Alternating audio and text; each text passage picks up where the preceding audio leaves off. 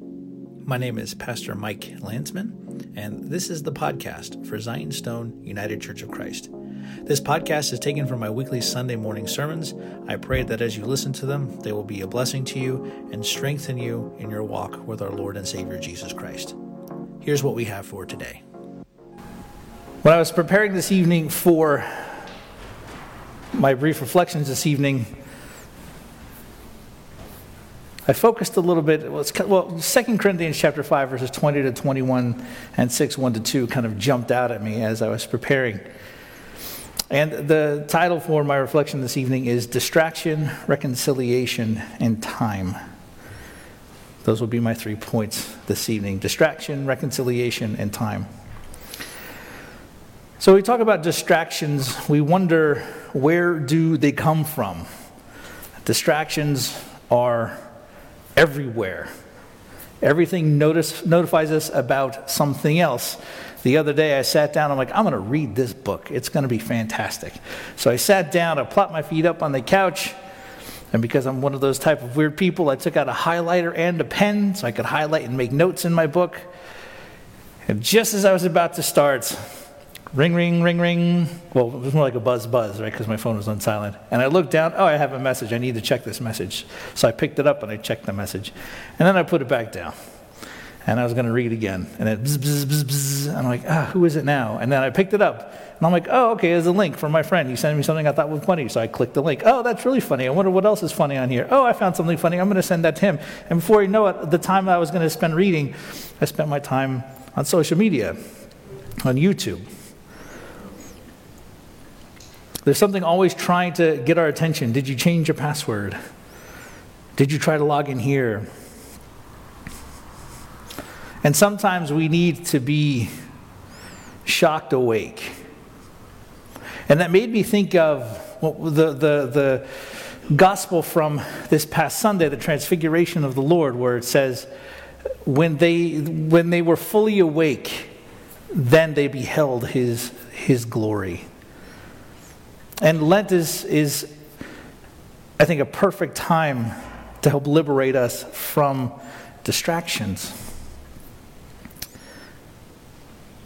If we use it, I think, correctly. Let's talk a little bit about reconciliation. St. Paul says that he and his co-workers he calls them ambassadors for Christ.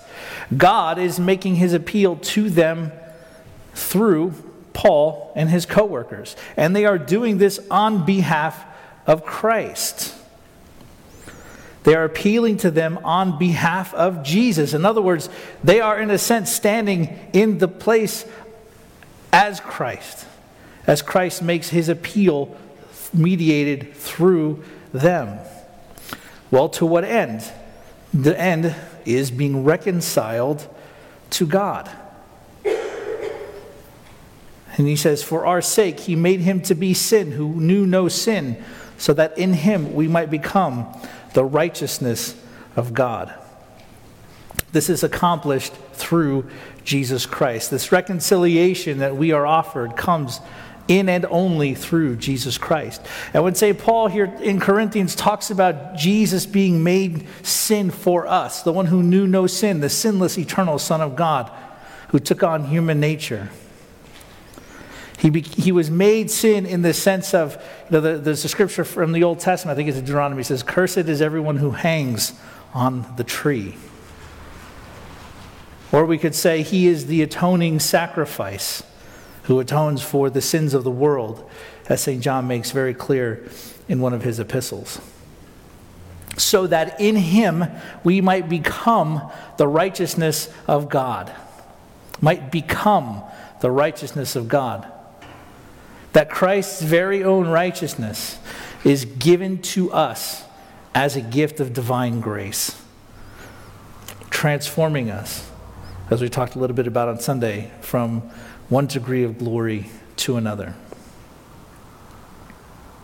And we also need to note here, brothers and sisters, that in this letter to the Corinthians, he's writing to members of a church. He's not writing this to people who are outside of the church. He's writing this to a group of Christians. So even though they have been united to Christ, even though they have been reconciled to him, they are being exhorted to not let that go, to not have received the grace given to them in vain. He says in verse 1 of chapter 6, working together with him, with God, right?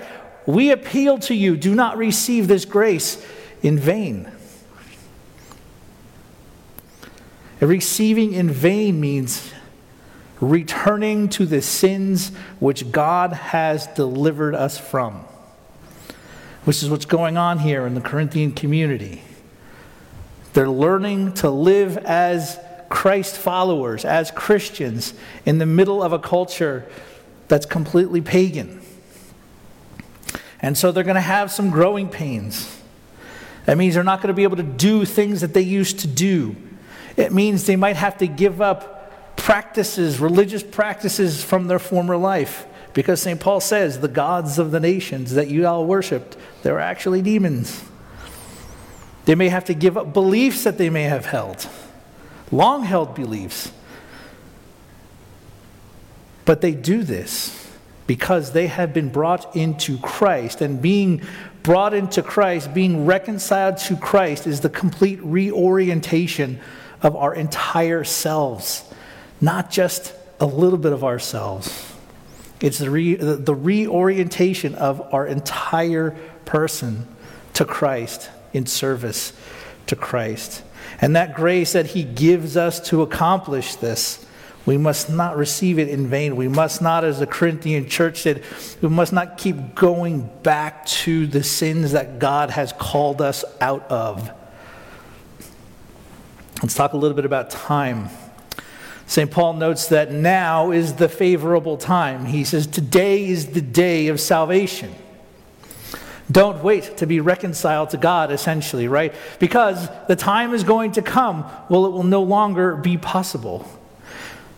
Today is always the day of salvation, no matter what day it is, whether it's tomorrow or whether it was yesterday. Today was the day of salvation. Today is the day of salvation, right? Tomorrow is the day of salvation. The point is, the day of salvation is right now, because we ultimately don't know what tomorrow will bring. Because ultimately, we don't know how much time we actually have. We don't know how long the Lord will continue to tarry. And we continue, though, sometimes, right, in certain parts of the Christian world to try and figure it out when we think that's going to be. And that's when we get into trouble. It's not ours to try and figure that stuff out. But we serve Jesus, we follow Jesus, knowing, as the scriptures tell us, that the days are short. The time will come when it will no longer be possible to be reconciled to God. So let us, brothers and sisters, use the time of Lent to reorient our hearts to God. The times of fasting and spiritual disciplines that we take on. The added spiritual disciplines for some of us. Let us use this time rightly. So if we have not been yet reconciled to Christ, that we can be reconciled to Christ. To approach God soberly, and maybe with a little bit of trepidation, trusting, though, in his boundless compassion and in his inexhaustible love that will strengthen us and see us through as we walk with our Savior to the cross, but ultimately to the empty tomb. St. John Chrysostom said, "This then let us also now consider with ourselves, and groan bitterly for the provocations we have offered our benefactor. Nor let us therefore presume, because though outraged he bears it with long suffering, but rather for this very reason be full of remorse." Brothers and sisters, the remorse that we have for our sins, let us bring that before the Lord this Lenten season, trusting in his mercy, trusting in his goodness, trusting in his faithfulness. And keep this in mind too, right? This service can kind of be a little heavy because it's penitential. We're gonna pray Psalm 91 in a minute. We're gonna confess our sins before the Lord and hear his word of forgiveness, right? As we do all of this, do so keeping in mind that Christ loves you, that Christ died for you, and that Christ will never leave you nor forsake you. But brothers and sisters, let us be reminded today and every day throughout this season of Holy Lent to not receive the grace of our Lord Jesus Christ in vain. In the name of the Father, and of the Son, and of the Holy Spirit. Amen. Let us humbly confess our sins to Almighty God. Most holy and merciful Father, we confess to you and to one another and to the whole communion of saints in heaven and on earth that we have sinned through our own faults in thought, word, and deed, by what we have done and by what we have left undone. We have not loved you with our whole heart and mind and strength. We have not loved our neighbors as ourselves. We have not forgiven others as we have been forgiven. We have been deaf to your call to serve as Christ served us. We have not been true to the mind of Christ. We have grieved your Holy Spirit. Lord, have mercy upon us. For our unfaithfulness and disobedience, for the pride, vanity, and hypocrisy of our lives, Lord, have mercy on us. For our self-pity and impatience and our envy of those we think more fortunate than ourselves, Lord, have mercy on us.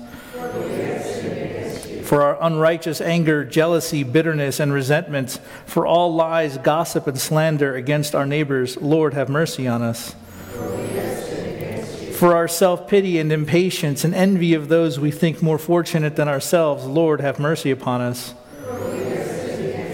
For our sexual impurity, our exploitation of other people, and our failure to give of ourselves in love, Lord, have mercy on us.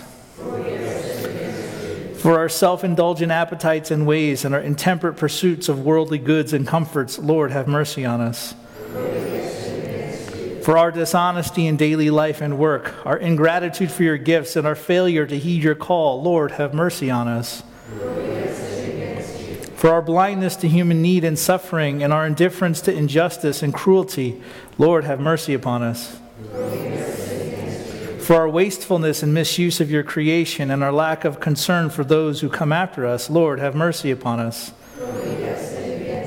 For all false judgments, for prejudice and contempt of others, and for uncharitable thoughts and actions towards our neighbors, Lord, have mercy upon us. For our negligence in prayer and worship, for our presumption and abuse of your means of grace, Lord, have mercy upon us. For seeking the appraisal of others rather than the approval of God, Lord, have mercy upon us. For our failure to commend the faith that is in us, Lord, have mercy upon us. And let us pray together. Show favor to us, O Lord, who turn to you in weeping, fasting, and prayer. For you are a merciful God, full of compassion, long-suffering, and abounding in steadfast love. You spare us when we deserve punishment, and in your wrath you remember mercy. Spare us, O good Lord, in the multitude of your mercies. Look upon us and forgive us, through the mediation of your blessed Son, Jesus Christ, our Savior. Amen. Almighty God, our Heavenly Father, who in his great mercy has promised forgiveness of sins to all who sincerely repent and with true faith turn to him, have mercy upon you, pardon and deliver you from all of your sins, confirm and strengthen you in all goodness, and bring you to everlasting life through Jesus Christ our Lord. Thanks for listening to today's podcast. If you have a few minutes, I'd ask you to go to gofundme.com/Zion's Stone Church Repair Fund. We have some significant repair work that we need to do on our bell tower, as well as some repair work due to a recent lightning strike. Anything you'd be able to help us out with, we would greatly appreciate it. If you'd like to get a hold of me, or you have any questions about what you've heard, feel free to reach out at our Facebook page, Zion's Stone UCC, or you can check us out on our website, zionstoneucc.com. Thanks for listening, and may God bless you.